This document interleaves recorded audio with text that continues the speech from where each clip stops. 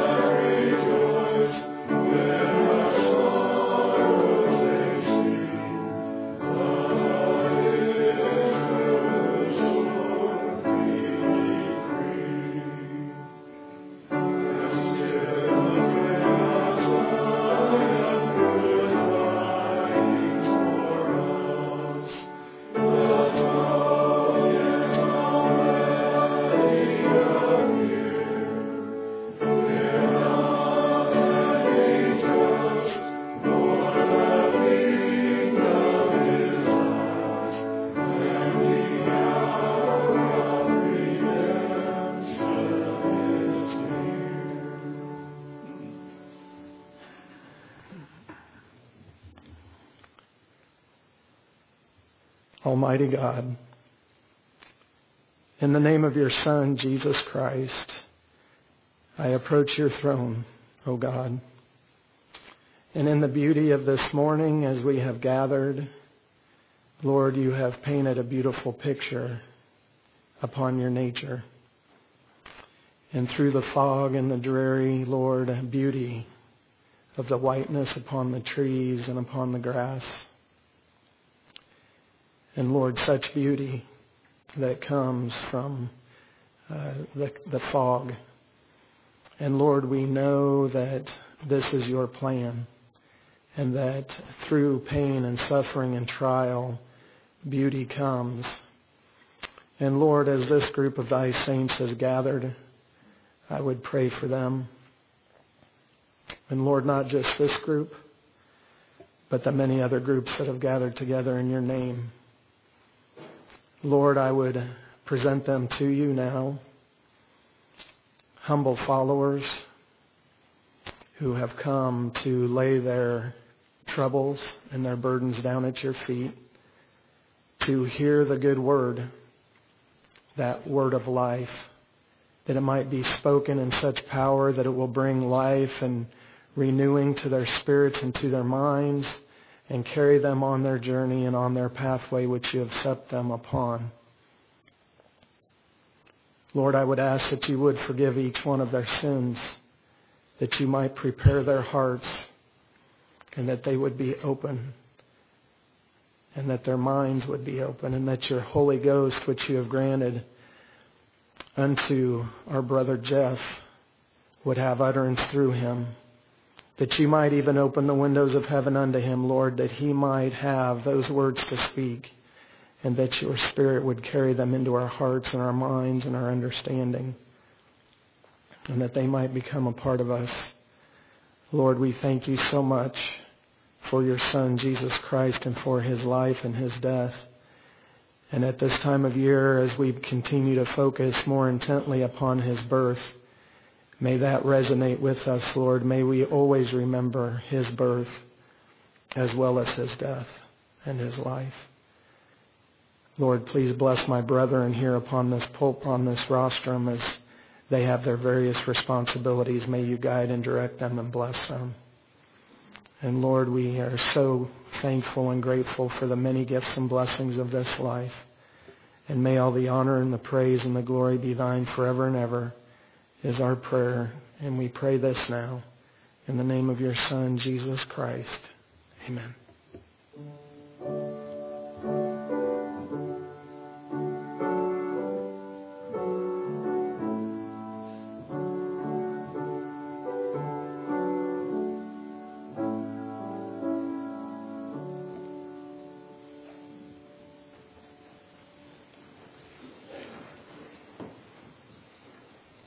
I too noticed the beautiful silvery frost that was on the trees, and it's certainly a sign of the times, the season. As we are in this giving holiday season, Buckner can be proud that they've always had such a giving spirit, but we need to remember that there are people who will have to be out in that cold, either receiving, like bell ringers, homeless that need help. So let's not forget people outside of this branch. Will you pray with me? Dear kind and gracious Heavenly Father, we thank you for the abundance that is in our lives. We pray, O God, that you would guide and direct our hearts, that we would know when we are to extend the hand of relief unto our fellow man. Father, the monies that we gather this morning, I pray that you would guide and direct their wise usage, that they would go to their proper destination, that we would continue to use those monies to help build your kingdom, to help people that are in need. Once again, Father, I thank you for the blessings of life, and I ask this prayer in the name of thy Son, Jesus Christ. Amen.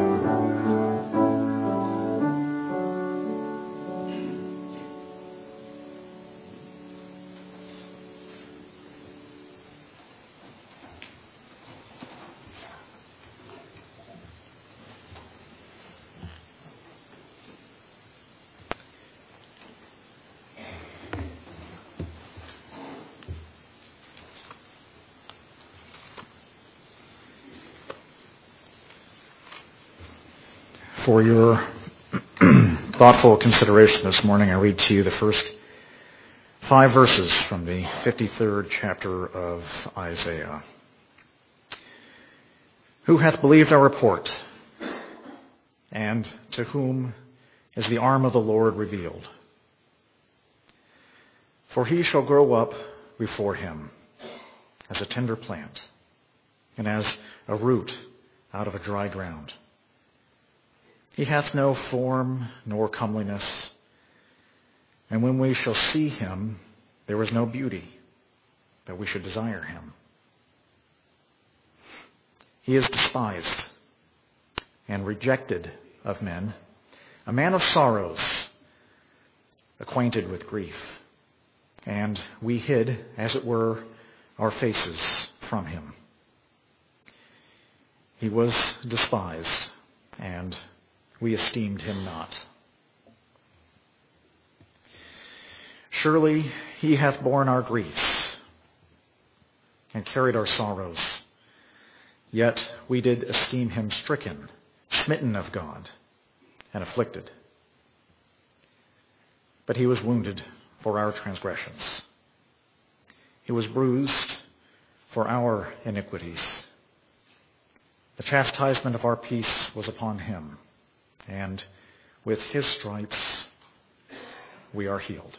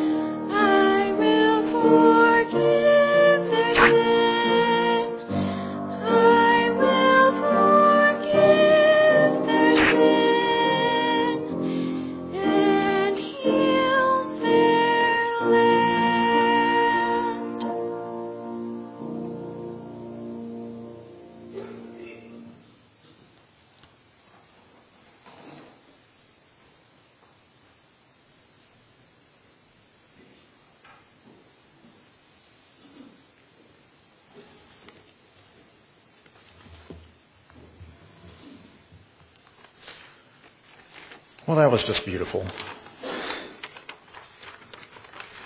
I'm afraid my voice will ruin the hour. That was beautiful. I've said it before. The throne of God is surrounded by numerous concourses of angels, and they're all singing his praise. And today you added, all of you, you added to that chorus. That was beautiful.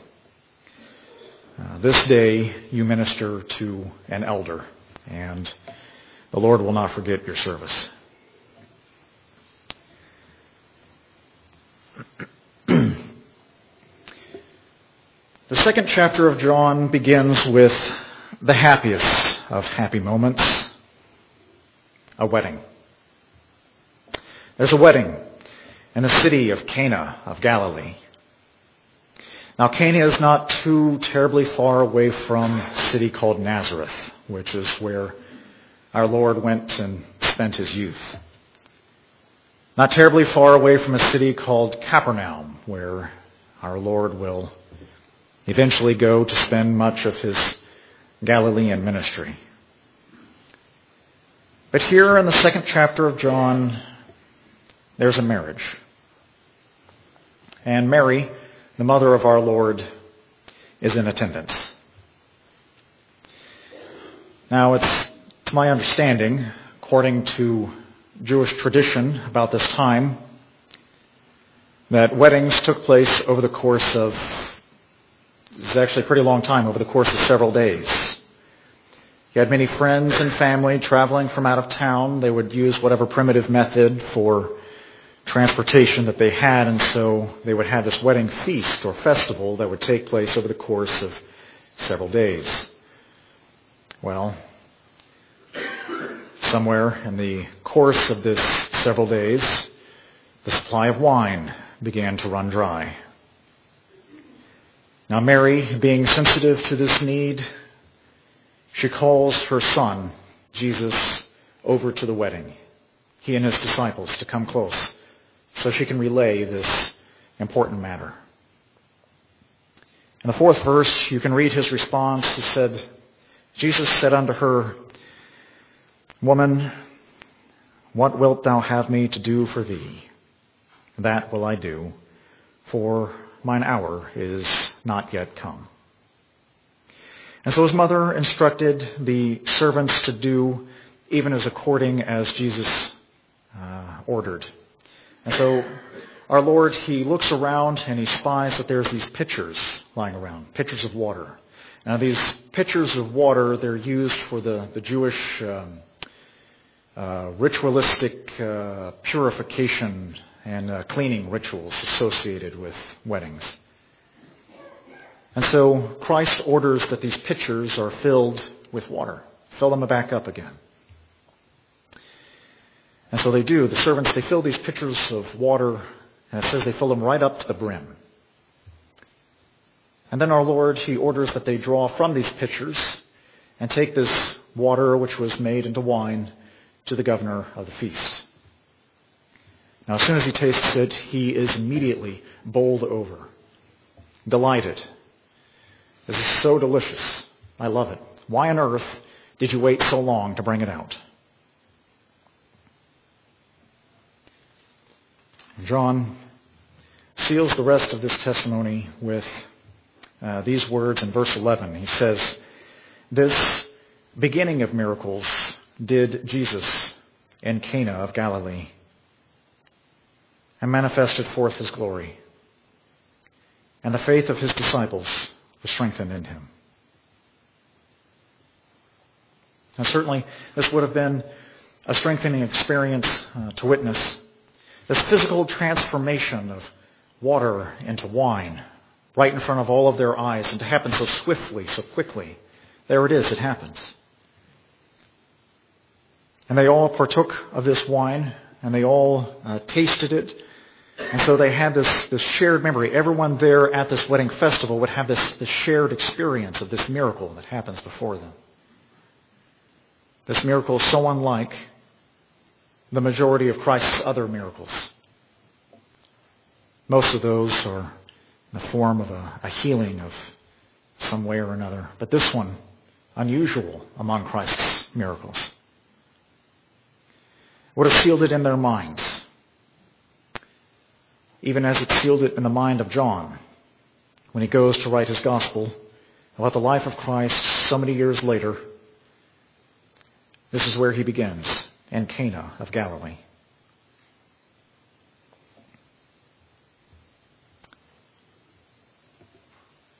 So how do we treat our Lord? How do we treat our Lord Jesus Christ? How do we treat him in this church? when you break up into your own separate ways and you go into your own lives, when you leave this holy sanctuary and you go home, even in your own homes, how do we treat Christ in our homes? And the day after, when Monday comes and we break apart and we go even our own separate ways, do you carry Christ with you? Do you glorify your God? How do you treat Christ in your life?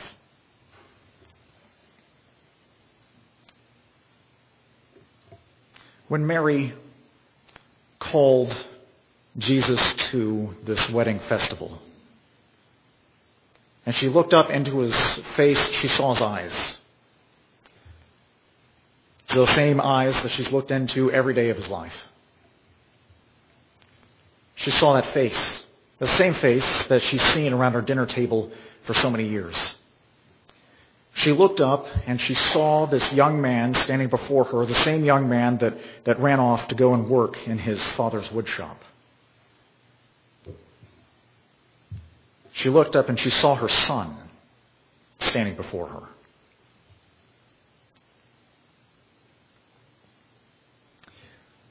So that was Jesus Christ standing before Mary. That was Jesus the Christ, the Son of the living God, who is full of grace and truth, as Timothy calls him, the King of kings, the Lord of lords, to whom be honor and glory and power everlasting.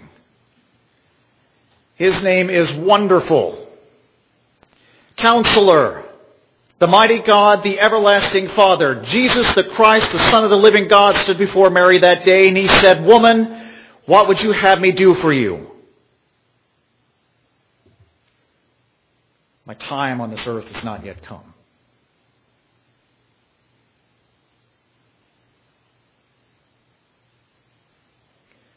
How did she respond? Well, the temporal. What was right in front of her, that problem that seems so urgent right now.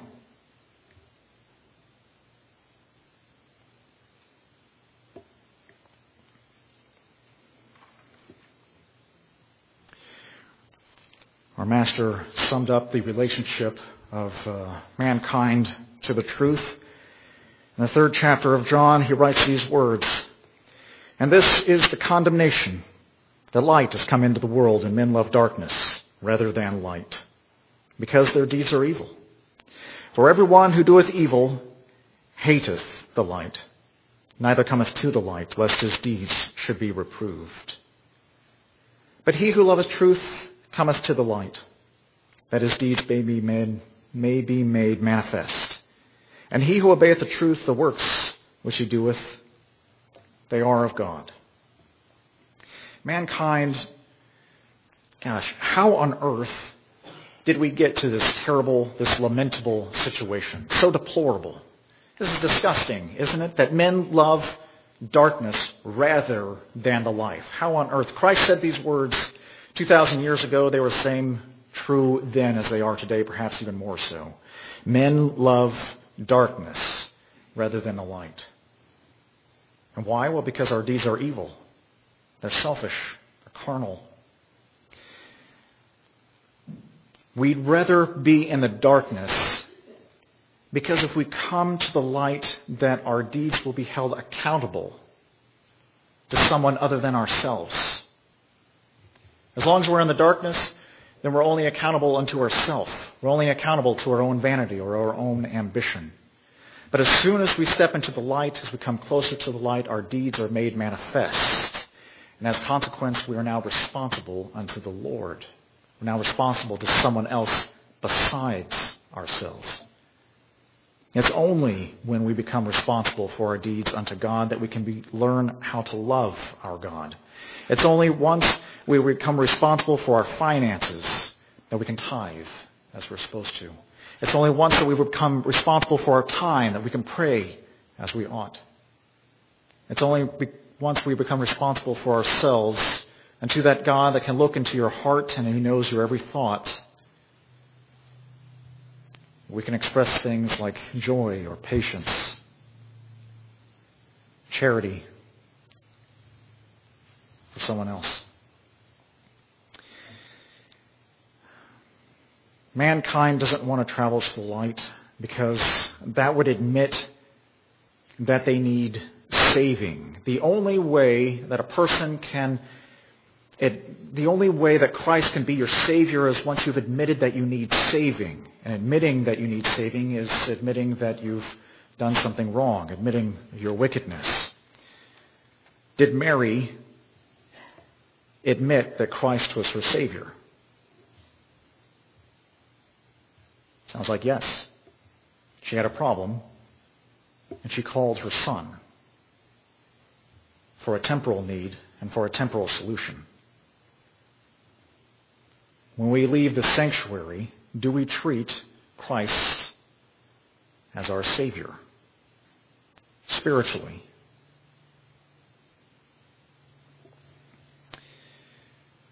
There's a story in the book of Luke, in the 7th chapter.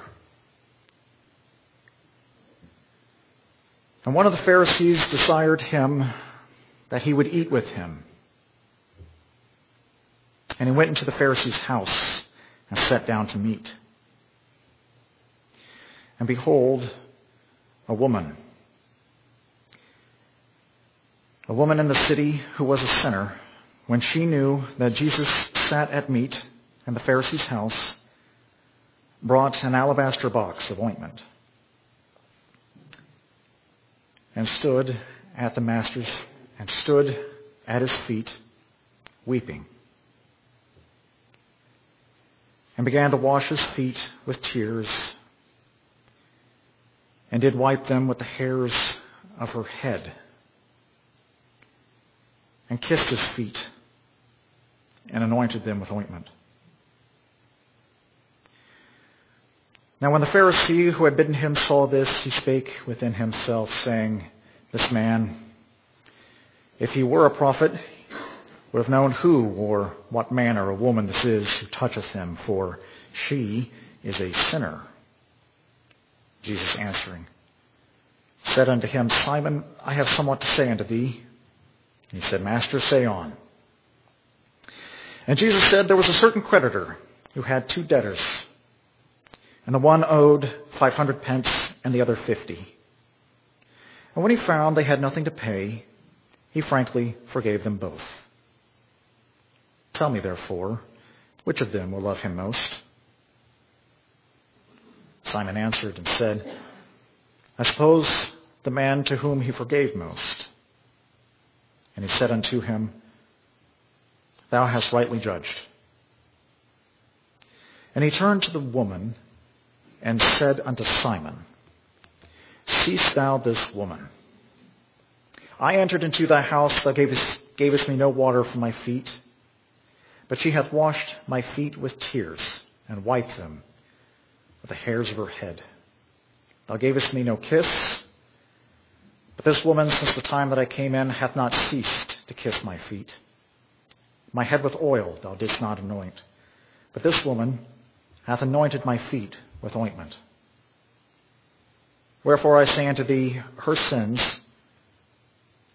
which are many, are forgiven, for she loved much. But to whom little is forgiven, the same loveth little. And he said unto her, Thy sins are forgiven.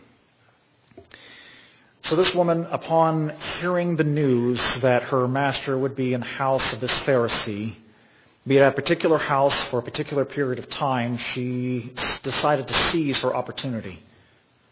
And so she grabbed her little alabaster box full of ointment, and she went over to this Pharisee's house. Now, this woman was a sinner, and apparently well known. It would not have been allowed in the house of a Pharisee on any other usual day, but on this day, her master was in that house. And she came and she stood before him weeping. But seeing that this situation was not appropriate, she began to kneel before her master. And there weeping, her tears became so profuse, so big they were, dropping down her face, they began to wash the feet of her master. Christ's feet, covered in dust and dirt from long miles of winding roads and cobblestone pathways. His feet were dusty and dirty, and her feet and her tears began to wash them clean. When that was not enough, she used the very hairs of her head to dry them and clean them.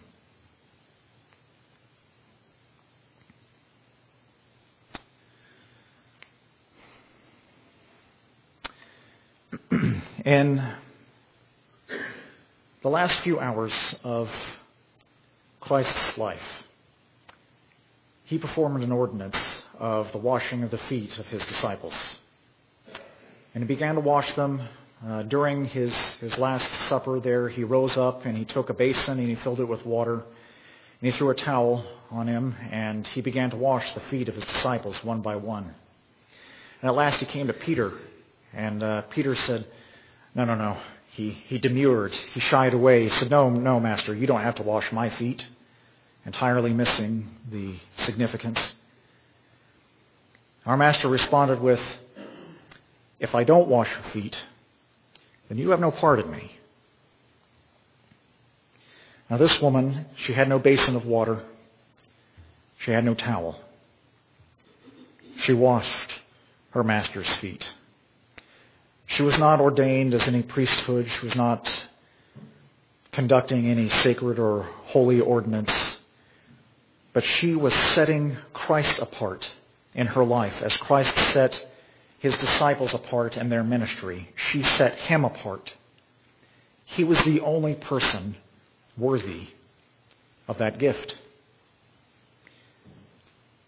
He was the only person worthy. He was the only person that could grant her the mercy that she sought, the forgiveness that she begged for. As she cried tears. Sometimes these tears of frustration, perhaps born from too many times that temptation came into her attention, where she was only able to refuse, but for a short while, each time breaking a promise she made to herself.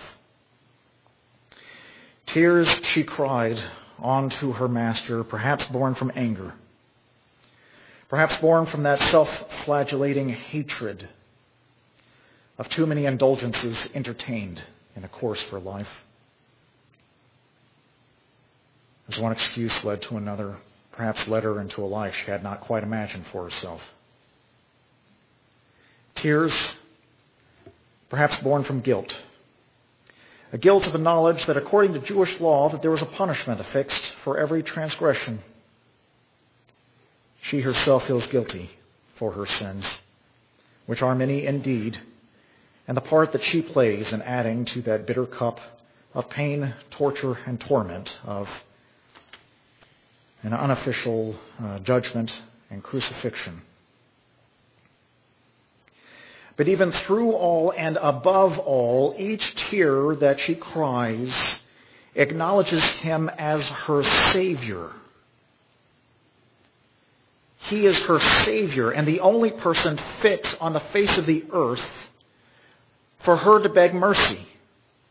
The only person who could grant to her that forgiveness.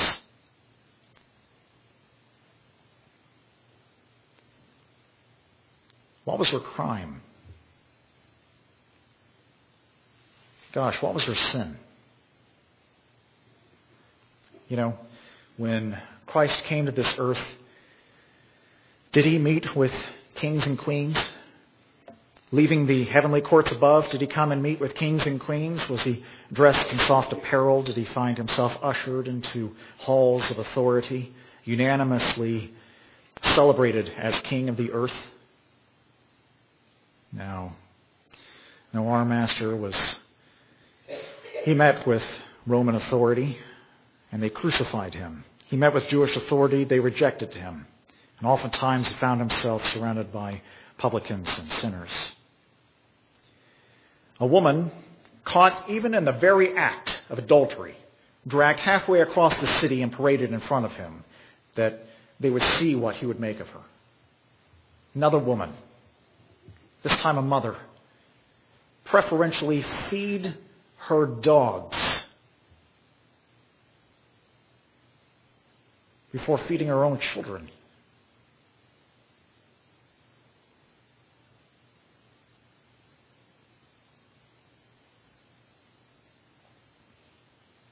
Sorry, friends, that one's kind of hard for me. If I had to be honest, my children usually eat before I do. As a matter of fact, sometimes they're done before I get to sit down with my plate. I don't know how it works at your house. That one's hard for me. But this woman, she came into her Lord and she begged a healing. Now our master had to set her straight. That's not how we do things. But even she left with a blessing. He said, "Oh, great is thy faith. And thy daughter, be it according to thee even as thou wilt." And her daughter was healed from that very moment. What was this woman's transgression? What was this woman's crime? What was it that hung over her head and laid so heavy on her heart and pushed her into such a dramatic display? What was it that she brought to the Master's feet that day?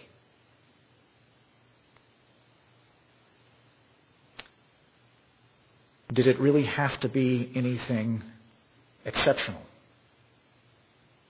So many times I have prayed into the Lord with feelings of unworthiness before Him. Yes, Lord, I've sinned again. And no, I am not worthy again of your forgiveness. What was her crime? Perhaps only a life lived.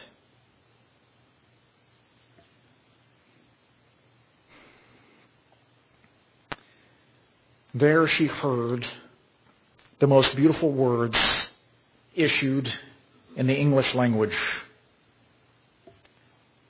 Thy sins are forgiven. From the only man who could forgive them. Thy sins are forgiven. And so when she rose up from that position of washing her master's feet, her hair matted with tears and dirt and clumps of mud, she rose up cleaner than she has ever been. Forgiven by her master. She celebrated him as her king. She had a choice then, as she rose up and exited that Pharisee's house. She had a choice. Will I fall back into old habits? Or will I recognize him as both Savior and King? To recognize him as her Savior, she takes these sins and she begs for his forgiveness. For oftentimes that we pray, suffer us not to be led into temptation. Deliver us from evil. All the time recognizing his is the power and authority in the kingdom. But to recognize Christ as her king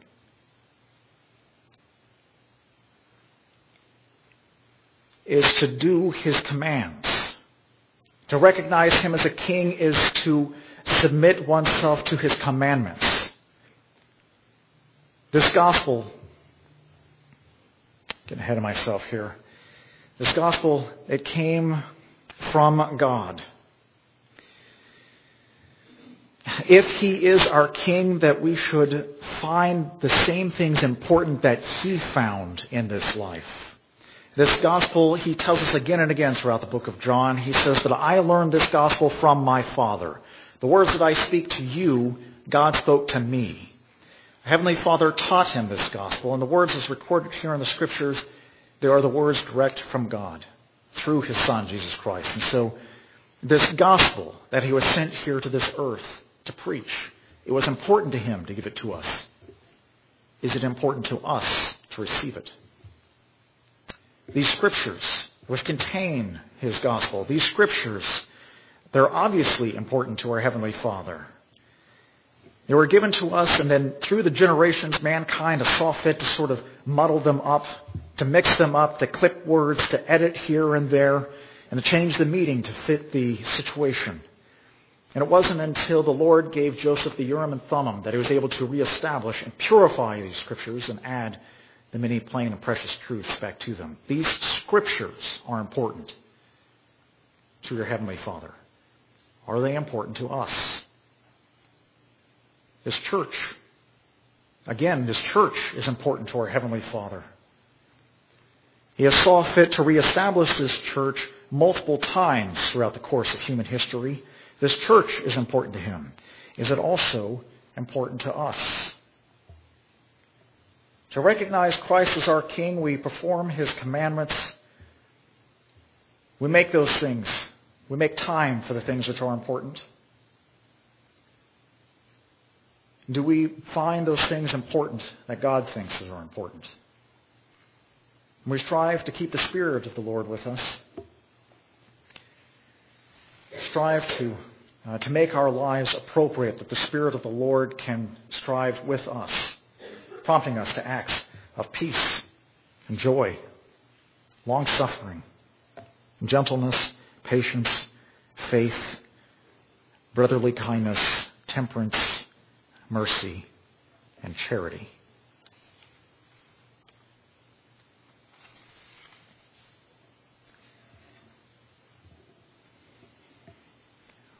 One other scripture I want to read to you this morning. From the 34th section of the Doctrine and Covenants. Section 34 of the Doctrine and Covenants, this was given through Joseph Smith Jr. unto a man named Sidney Rigdon 192 years ago.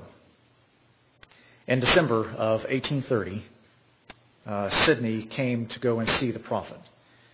Now, Sidney Rigdon, he was a longtime preacher, and he was given a copy of the Book of Mormon from his friend Parley P. Pratt. He gave him the Book of Mormon and said, okay, you read this, I'll be back in a couple of days and we can discuss it. In the interim, he read it and was convinced of its truth and immediately requested a baptism.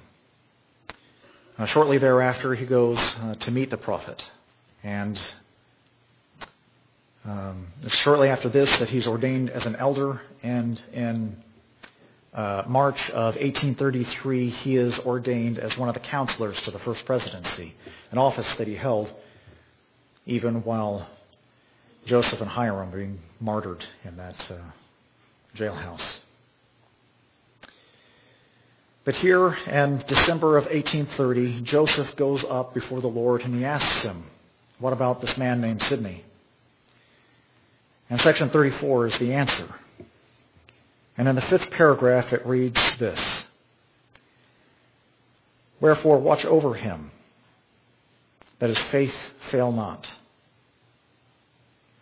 And it shall be given by the Comforter, the Holy Ghost, that knoweth all things. And a commandment I give unto thee, that thou shalt write for him.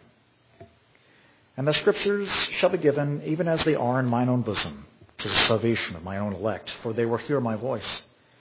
And they shall see me, and shall not be asleep, and shall abide the day of my coming, for they shall be purified, even as I am pure. And I say unto you, tarry with him, and he shall journey with you. Forsake him not, and surely these things shall be fulfilled. And inasmuch as ye do not write, behold, it shall be given unto him to prophesy, and that shall preach my gospel, and call on the holy prophets to prove his words, as they shall be given him. Sidney was called to write for Joseph, and if you read Joseph's journal, a lot of times, a lot of entries were dictated by Joseph to Sidney as he wrote in the journal there. Sidney certainly fulfilled this calling to travel with him, and he will tarry with you. And when Joseph is not, Joseph doesn't require you as a scribe, go out and preach the gospel, which Sidney certainly did. But here in 5a it says, watch over him, that his faith fail not. Watch over him, that his faith fail not. I guess we shouldn't be surprised that even the prophet needed comfort.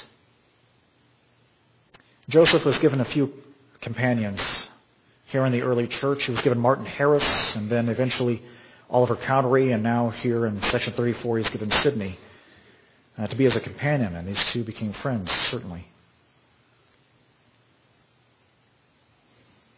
There are figures in my life, as I review in my life. The Lord has given us much. He's given us much in this world and in this life. He's given us His Scriptures. He's given us this church. He's given us. Christ tells us that when I leave you, that I will send to you the Comforter. I can't send them until I leave, but when I leave, I will send to you the Comforter. And so we have this Comforter, this wonderful blessing of the Holy Spirit to reside with us. But also, He has given unto us this priesthood to attempt to fill the rather large vacancy left by His Son. He's given us this priesthood. But interesting that, He's given us these ordinances, sacred and holy ordinances before the Lord. Section 83 of the Doctrine and Covenants, and in 3c you can read, "Therefore in the ordinances thereof the power of godliness is manifest. And without the ordinances thereof and the authority of the priesthood, the power of godliness is not manifest unto men in the flesh. For without this, no man can see the face of God, even the Father, and live." And so all of these holy ordinances that the Lord has given us, no more profound, no more basic, no more important to one's salvation than the ordinance of baptism. Entry to the kingdom of God. Other ordinances, the laying on of hands for confirmation or ordination, or the administration to the sick, or the sacrament. All of these holy ordinances, even weddings. And all of them designed with a singular purpose, to bring mankind back into the presence of God. I believe that. And I know it to be true. But an interesting thing to me is that the Lord has given us yet one other thing. He's organized mankind into families. He's given unto each of us companions. Be that in a spouse, or children, or parents, or distant relatives, or near friends. He's given unto us companions. As I research and I look over my own life, there have been companions, like Sidney was to Joseph. There have been companions in my life. The first, of course, my grandmother. My grandfather's dying command to my grandmother: get those boys to church. My brother and I. Get those boys to church. I'll admit, as a young man, as a child, I didn't really understand everything that was going on. But even as a young child, I could look up and I could see the conviction of those around me. Again, I have had other family members come into my life. And as a young man, I prayed about a spouse for myself. I wanted someone who would help me create the right home. Sarah's not here this morning, so I get to embarrass her. And just when I thought that my life was exciting enough, my Lord gives me children. 2 of them at the same time.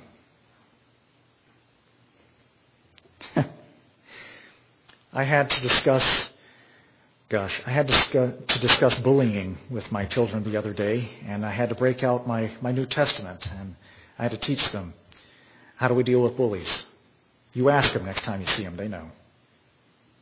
But there have been companions that have come and gone in my life that have helped to strengthen my faith in this church, as I'm sure there are with you. So as we move into this holiday season, it's an excellent time for gratitude. Find them, remember them, and thank them.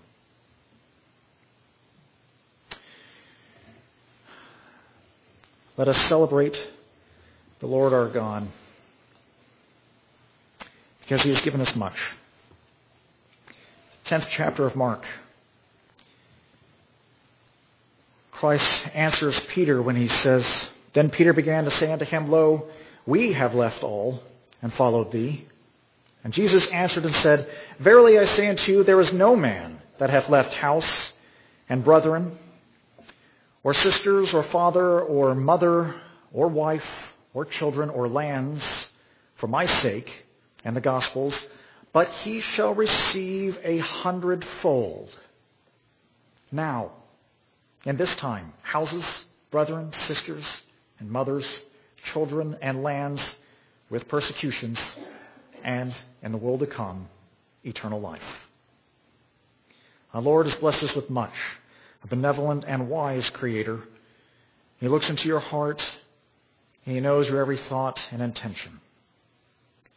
Let us carry Christ with us as we move from the sanctuary. Acknowledge him as your Savior. Take your sins and lay them at the Master's feet, and there leave them. And go on celebrating life, celebrating Christ as your King.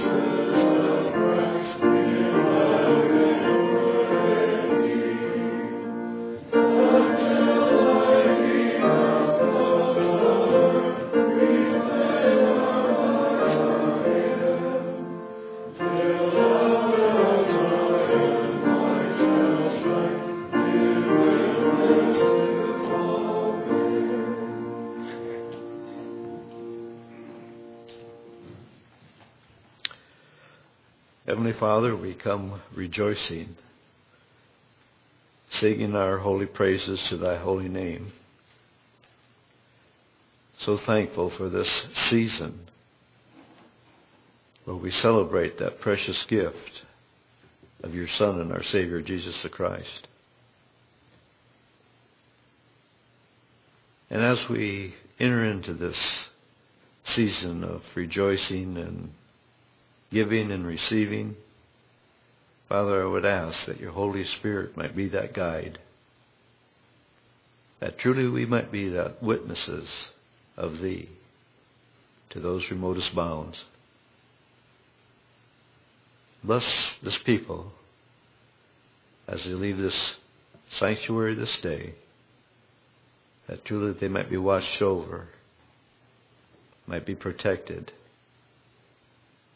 And in this season, given that joy, that peace, and your holy love to each heart. We praise Thee, Father, again, for that gift, for that redeeming love of your Son and our Savior, Jesus the Christ. And may we ever honor Him and give glory to Thee. And I ask these favors in the name of Jesus Christ. Amen.